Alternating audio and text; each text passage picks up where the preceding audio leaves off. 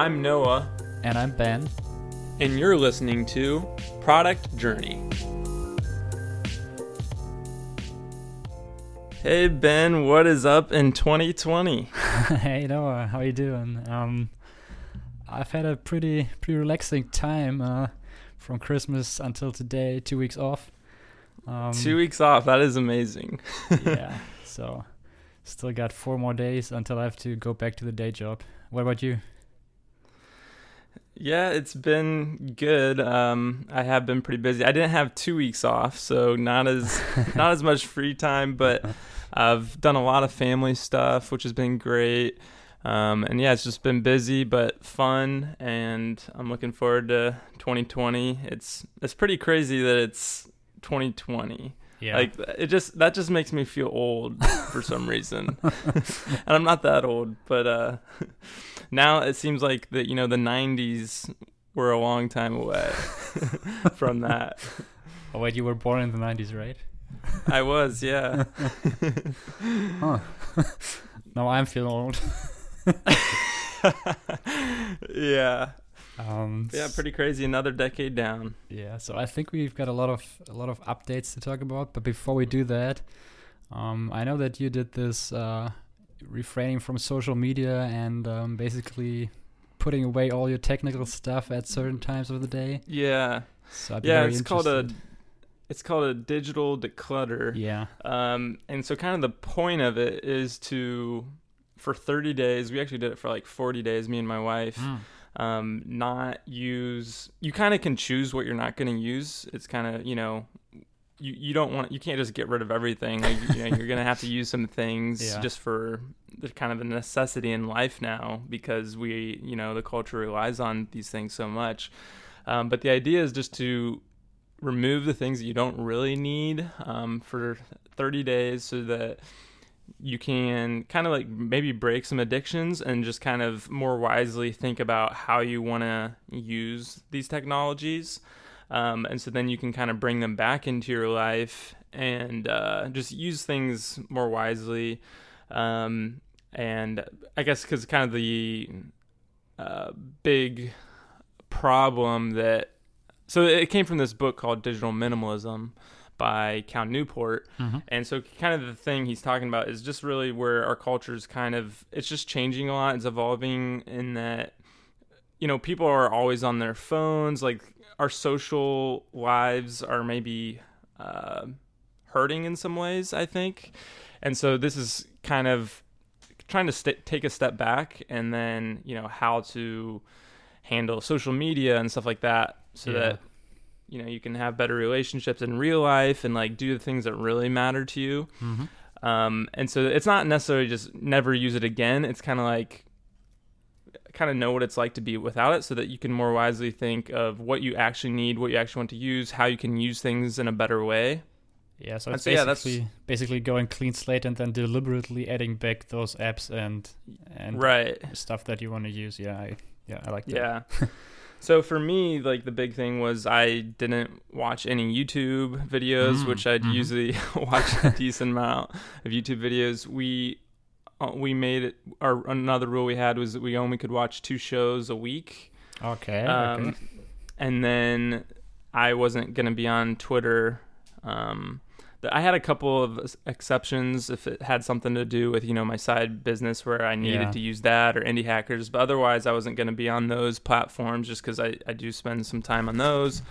And so kind of the outcome was, it was just kind of freeing in some ways. Like, we just realized that we had a lot more time. Like, you kind of feel like your evenings get really filled up pretty quickly because you're, checking things, you're on the internet, and then all of a sudden you're like, well, I don't really have much time to do anything else. You watch a show or something. Yeah, I can relate to that.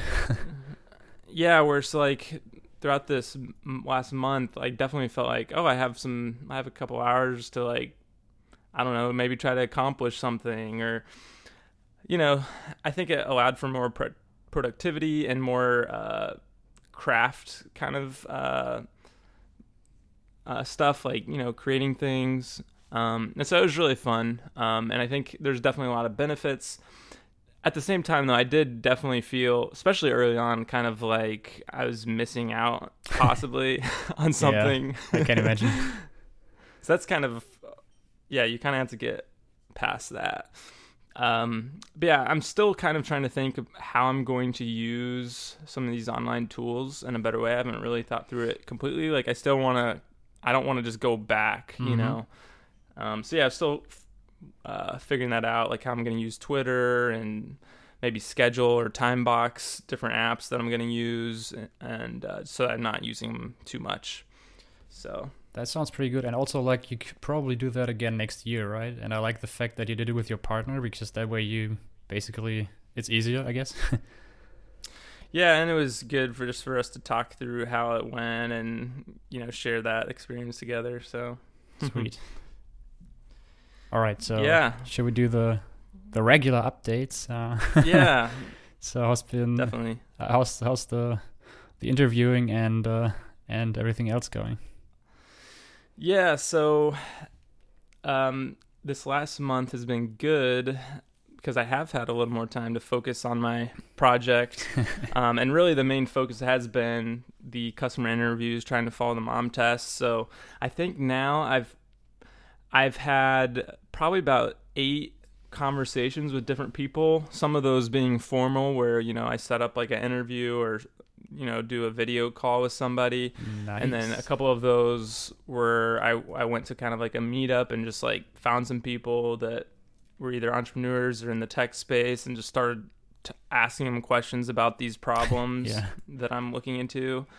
So I've talked about 8 people, and it's been, just from the 8 people, it's been really interesting what I'm starting to kind of learn from it. I think there's a lot more.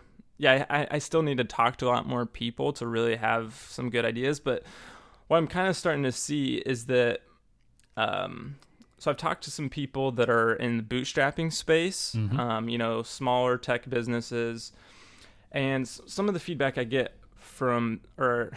feedback I get about feedback, how they use feedback, because that's, you know, the main questions I'm asking around is how people are using feedback to make decisions. So at least some of the bootstrappers is they don't really listen to their customers that much because they just want to do kind of what they want to do, and they think they know best in some ways. So that's kind of what I've gotten from, you know, two of the bootstrappers I've talked to. And it kind of makes sense. Like, bootstrappers are in this kind of for themselves in some ways. Like, they're doing the business because it's something they enjoy. They're kind of, they want to make their own business. And so they're not just going to, whatever the customers say, I'm going to listen to their feedback and do it. And I'm going to make decisions based on that. And so that was kind of interesting to see. But I guess my hypothesis is that, you know, every entrepreneur, bootstrapper is going to be a little different on that, how they approach that. You know, some people just have the personality that basically that they think they know everything. Not necessarily know everything, but they, you know, they like to follow what they like and what they want to do, where I think other, you know, entrepreneurs are more so like interested in hearing other people's feedback more, maybe. Yeah. So it's kind of been interesting to think through that. And then the other kind of group of people I've talked to are people that work in big tech companies, because there are, you know, a lot of big tech companies here in Seattle. So I've met some people that work at, you know, like Amazon, or I met a guy that that's been at Twitter, a product manager at Twitter for a while. So that was pretty cool, and talked to him through some stuff. A guy that worked at, what is it? I forget the name. It's a big startup here in Seattle. They have like 800 employees. So it's like, so these big tech companies, the kind of trend I'm starting to already see from talking to these people is that really they don't rely on customer feedback much either, because there's just so many, you know, there's so many voices. And so one, it's hard to have a ton of customers and be able to pick out feedback to actually listen to. And then the other thing I kept on hearing from them is that feedback, or customers don't know what they want. Which I think is something that, I don't know, I think Steve Jobs says something like that, has a quote around that. Oh yeah, and like Harrison Ford. I forget. That's the right name, right? The person that made the Ford. Yeah. Harrison Ford, yes. The car. Right? I think his quote is something like, if I listened to my customers, I have made a faster horse, or something like that. Yeah.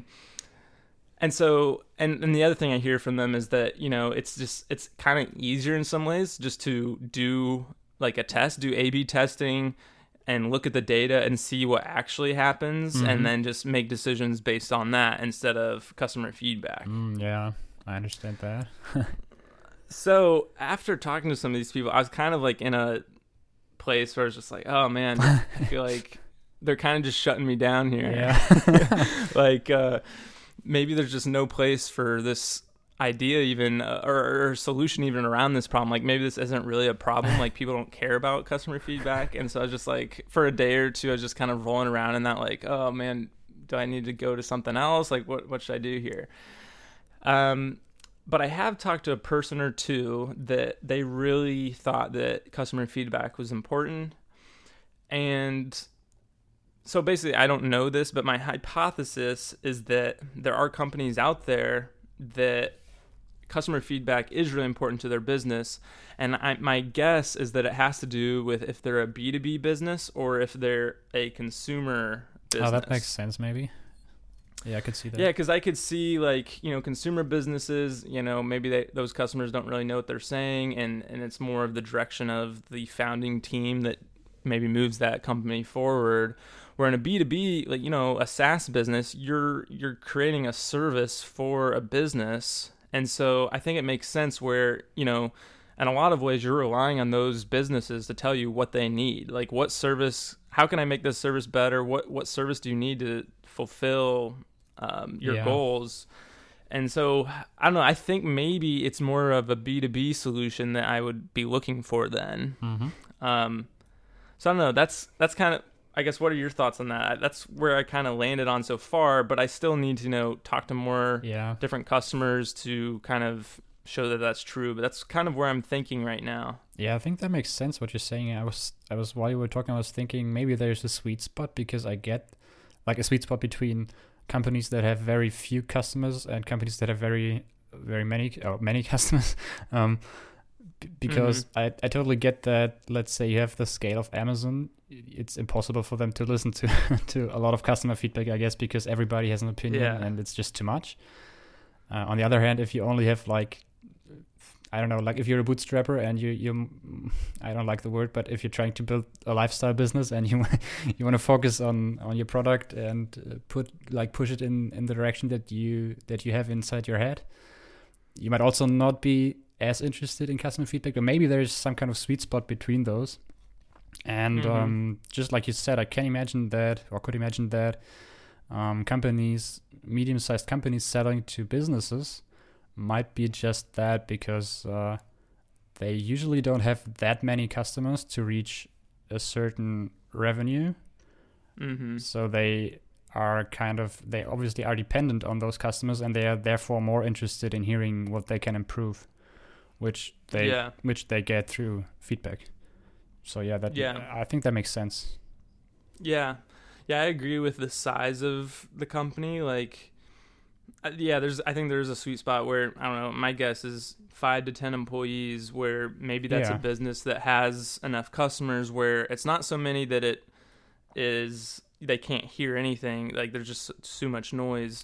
But they have enough customers where they might need help with some solution helping them organize that feedback or something like that, where, if it's a solo founder that has, only a few customers, like, it makes sense. They're not really going to need help with that, because they're probably just directly talking to their customers, and which they should be doing, and trying to listen to them and talk directly. So I think there probably is a sweet spot, and that's what I think would end up hopefully being my target audience. But it's been interesting just kind of following the mom test. Like, I am starting to see like some differences and maybe learn some things where, who is my target audience, and who are the people that I should start listening to, and then like also, learn from them. But like, okay, maybe that means that you're not someone that I can solve something for. But it is hard because it just makes it feel like the sliver of customers that you actually want to talk to and that you really want to solve something for is, getting smaller and smaller. Yeah. And if it gets too small, I guess that's the time to ditch the idea. But yeah. Right. So yeah, that's how it's been going so far with the customer interviews. It's kind of dropped off a little bit once you're getting close to the end of the year. Yeah, just naturally. People are busy and doing other things. Then again, I have to say, or I have to applaud you for getting 8 interviews so far. I think that's quite a number. Thanks. Yeah, it's been good. So other than that, I've been kind of doing, on the technical side, I've been basically just kind of preparing for how I want to build this future product. Mm-hmm. And so, yeah, I guess talking about stacks, like tech stacks that I want to use. So like in the past, I've used React for front end on the web, and then like Python and Python Flask for the back end, and MySQL. And I really liked React, and it's been, I think that's a really good technology for front end stuff. So I want to use that again. But I have been learning more about this framework called Next.js, which basically takes React and makes it so that it can be ran server side. And so it actually optimizes it to where you can run React server side or on the front end. So kind of depending on the situation, if you're pulling from a server for the first time visiting a website, it can render the view completely on the server side. And so it'll be quicker and, faster page loads and stuff like that, where once you're starting to click around a little bit within the web app, it will render it front end side. So it's a really cool technology. Has really nice APIs for like paging, or moving from page to page within a web app, the routing, and stuff like that. Routing. So I'm really excited about that. So I've basically just did some tutorials and taught myself how to do Next.js. Sweet. And I've been looking at different CSS frameworks I want to use, and I've used what is it called, Material UI, so kind of like the Google stuff in the past, which is good, but I think it's also kind of what everyone uses. You kind of see it everywhere. And so I'm also just kind of interested in being able to do some CSS where it's just more unique. And so I've been looking at Tailwind CSS just because, it's kind of in the bootstrapper space, and, it'd be cool to be using that because that's what a lot of the community is doing. Have you used that? I've looked at it. I have to admit, I have never actually deployed a React application to production. I've just played with it. I do have some, or did have some serious deployments of Vue.js applications to some big sites. Okay. So I think they're not too Vue's kind of similar. Yeah, I think, they're not too far apart. Ways. There's also something called Nuxt.js, which is basically Next.js just for Vue. So there's wow. basically two ecosystems mirroring each other. It seems like those two frameworks are kind of head to head right now in JavaScript. Yeah, exactly. And I did play with Tailwind CSS, and I also, in that same vein, played with Tachyons. I think that's what it's called. It's what is that? It's kind of the same approach. Maybe you can link it in the show notes. It's also very modular, and you just do everything via classes. So it's not too far from that, I guess. Yeah, that's cool. So then on the back end, I'm looking into Node.js. Have you ever used that for server-side stuff? Oh, yeah, for sure. So I guess what's your thoughts about it? I love it. We actually, on the biggest project that I was working on, we did have a couple of Node.js microservices doing just single tasks basically, and it's just really, really nice for that, especially if you combine it, if you need a database and combine it with such as MongoDB. I really like that. Just very easy, and you can share code with the front end if you're doing it right, like have the same JavaScript and all. Yeah, I like that.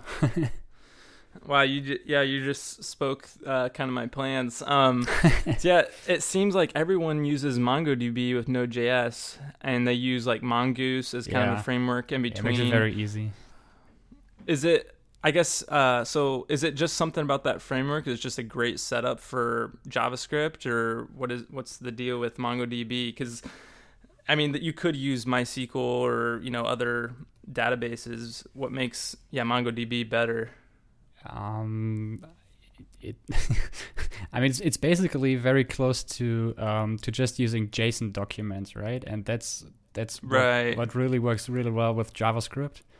Right. So that's a good fit. I don't think you always should go with MongoDB because there is a certain advantage and disadvantage in choosing relational or non-relational databases. Yeah. It's something I totally wasted time on when building Playgroup.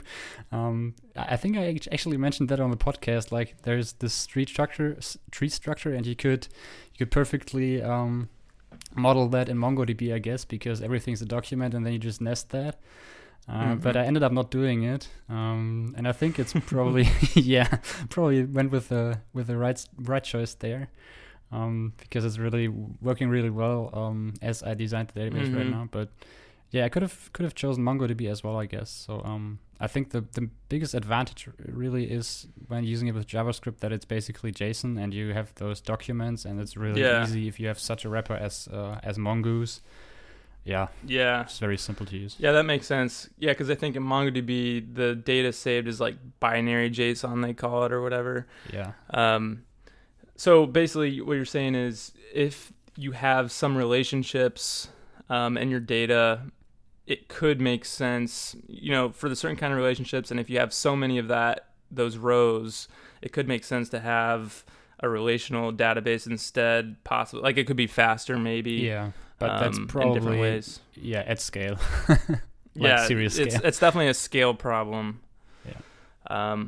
So yeah, that's what I'm thinking right now is Node.js, MongoDB, and Mongoose for the back end to do an API with Express. Have you used Express? Yeah, I did. Is that kind of the common one, it looks like, in Node.js? I would probably still go with that, yeah. Yeah. So yeah, that's pretty much my whole stack that I'm looking at. So it's kind of fun. Like right now I'm doing just a course on Node.js because I haven't used it before, to dive into that. And it's just fun to, use new technologies, and it definitely seems like it's better than like using Python Flask for a backend REST API. So it's just good to like learn new things and figure out better ways to do things.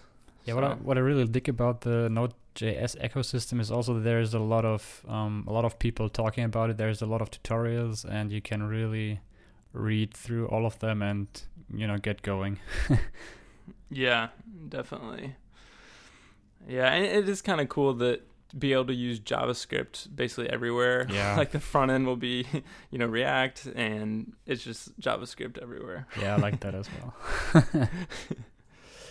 So, yeah, that's pretty much my update. Just figuring out that tech stack and learning there, and then the customer interviews. So I think I plan like kind of the next couple weeks will kind of be some of the same. Hopefully I'll learn some new things, but it will kind of just be kind of in a phase of preparing. I think for me at least, when I'm preparing, like just like learning tech stuff, and I think it just makes me more ready to, once I am actually building it, like I can be faster hopefully, and also write the code in a way where like I'm happy with it, and like it's not just kind of getting it to work, it's also like getting it to be a good architecture, and writing it a way where hopefully it can be something that can last longer term, that I'll actually like working in. So yeah, that makes sense, I think, because in the past I've done projects I've done projects learning the technology while doing it. That's always turned out a little messy, I think. Yeah. Definitely. All right, so how's it going with Playgroup? Yeah, as you know, I did release the first version to production, basically. Yeah, that's I invited exciting. you. Oh yeah, I checked it out. And we now have a play group for the podcast. Oh yeah. So there are still bugs, but I think I managed to finish all the features during my 2-week break, basically. So you were working a lot on Playgroup during your 2 weeks off? Yeah, I mean, I tried to get a lot done, but then again, also like shut down all my technical devices for Christmas and New Year's. But yeah, between those and right now, because what else should I do with this week? I'm working on it again. Yeah. So yeah, I also invited a couple of people to join those groups, and Val Soapy, maybe you know him from Claritask. He was very awesome, and basically recorded himself using it for the first time. So he made a screen capture, 12 minutes long, and I could also see his face on that. That was pure gold for me. because he makes some good expressions. Like, what the hell? No, but it was kind of funny because you can see that like those points where you need to improve like small details, or where he didn't get anything, or where he didn't get like the point of like public and private channels, like what does private actually mean, because it doesn't say that anywhere. And so yeah, him recording himself was very valuable, I guess. Showed me a lot of small details that I can improve upon. He also discovered a couple bugs recording the video, like proper bugs that needed fixing. So yeah, that is kind of what I'm also going for. I think for the rest of the month, like just letting people in, try to get some people who are, or who know that I'm trying to build that, who maybe signed up on the little landing page that I put up. It was like just like 5 or 6 people, but let me just let me just get them in and see what they have to say about it before I get actual customers in. Yeah. And then just try to fix those bugs during this month. And yeah, I've also tried to think about channels of reaching customers. And I was actually thinking about, because I know 1 or 2 of those non-profit organizations that work remotely, which I could probably pitch Playgroup to and just give it away for free. Basically just tell them it's very early, but you can get this if you see any value in it, and just give it away for free, and just try to get some feedback from that. Because I guess I'm not really, I mean, server wise or like infrastructure wise, that's not really costing a lot at this point. Even if they like, even if it's 100 users or something like that, that wouldn't really matter at this point. Yeah, and I've also thought about other ways of finding customers, and came up with the idea of looking into remote job boards, like job boards where people or companies offer remote jobs, because that's probably just the target audience. I know that they hire remotely, and they need some kind of software to communicate, obviously. So that might be a nice idea to try and look for possible customers there. Try to get people to talk to me. Maybe try it out. Yeah, that could definitely work. Yes, I mean, job boards, you'd mostly be looking at maybe the people that are trying to look for remote jobs? Yeah, or even the companies offering the jobs, because... Oh, yeah, that makes sense. Yeah, I'm not super sure how to, like, who of that company you would approach, but I guess that's research then. Just, like, if you have a company name, just visit the website and try to figure out who's hiring, or who's who's in charge, basically, or who I could talk to. Yeah. Because... So what's kind of your pitch to them? Like, why should they use Playgroup? Yeah, that's still to be figured out. But it's probably like a calm way of communicating. I might actually, because I still have to put up a real landing page, and I was thinking if I do this very, very blunt comparison, like how does Playgroup compare to Slack? How does it compare to Twist? Where's the difference? What's the advantages? I'm not super sure if that's actually a good idea, like doing it that way and being like very upfront about it, like you can replace Slack with this, or if I should not say that. So I'm still trying to figure it out, but I think it's the elephant in the room, as I got as some feedback earlier. So people, I think people want to know that, so there is no point in basically not mentioning it. So I could as well just say, here's how it's different from Slack.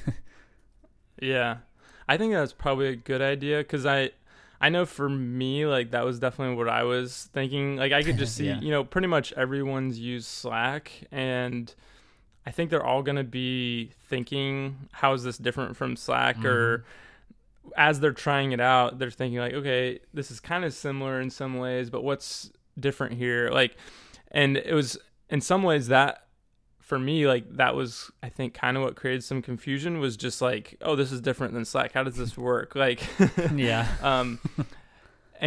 But then I did kind of see, like, it seems like, with the threads that you have in Playgroup, that it kind of does create a way for, like, everything kind of has its place in a different thread. And so there's not just communication that's, just kind of going on randomly in a channel, where it's more like this communication has more of a purpose of what it's supposed to be about, and you can find it here. Like, you're not going to lose it because it's in the thread.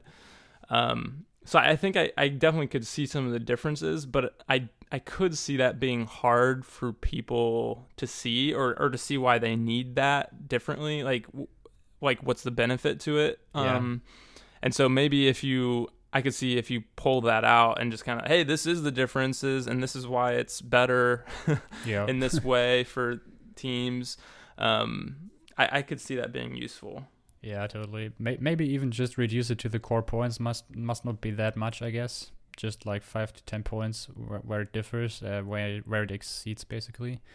By the way, I accidentally built a pretty cool feature, I think, that that I have not seen in Twist or Slack so far, which is that you can make threads public, and that will give you a shareable domain, a shareable URL.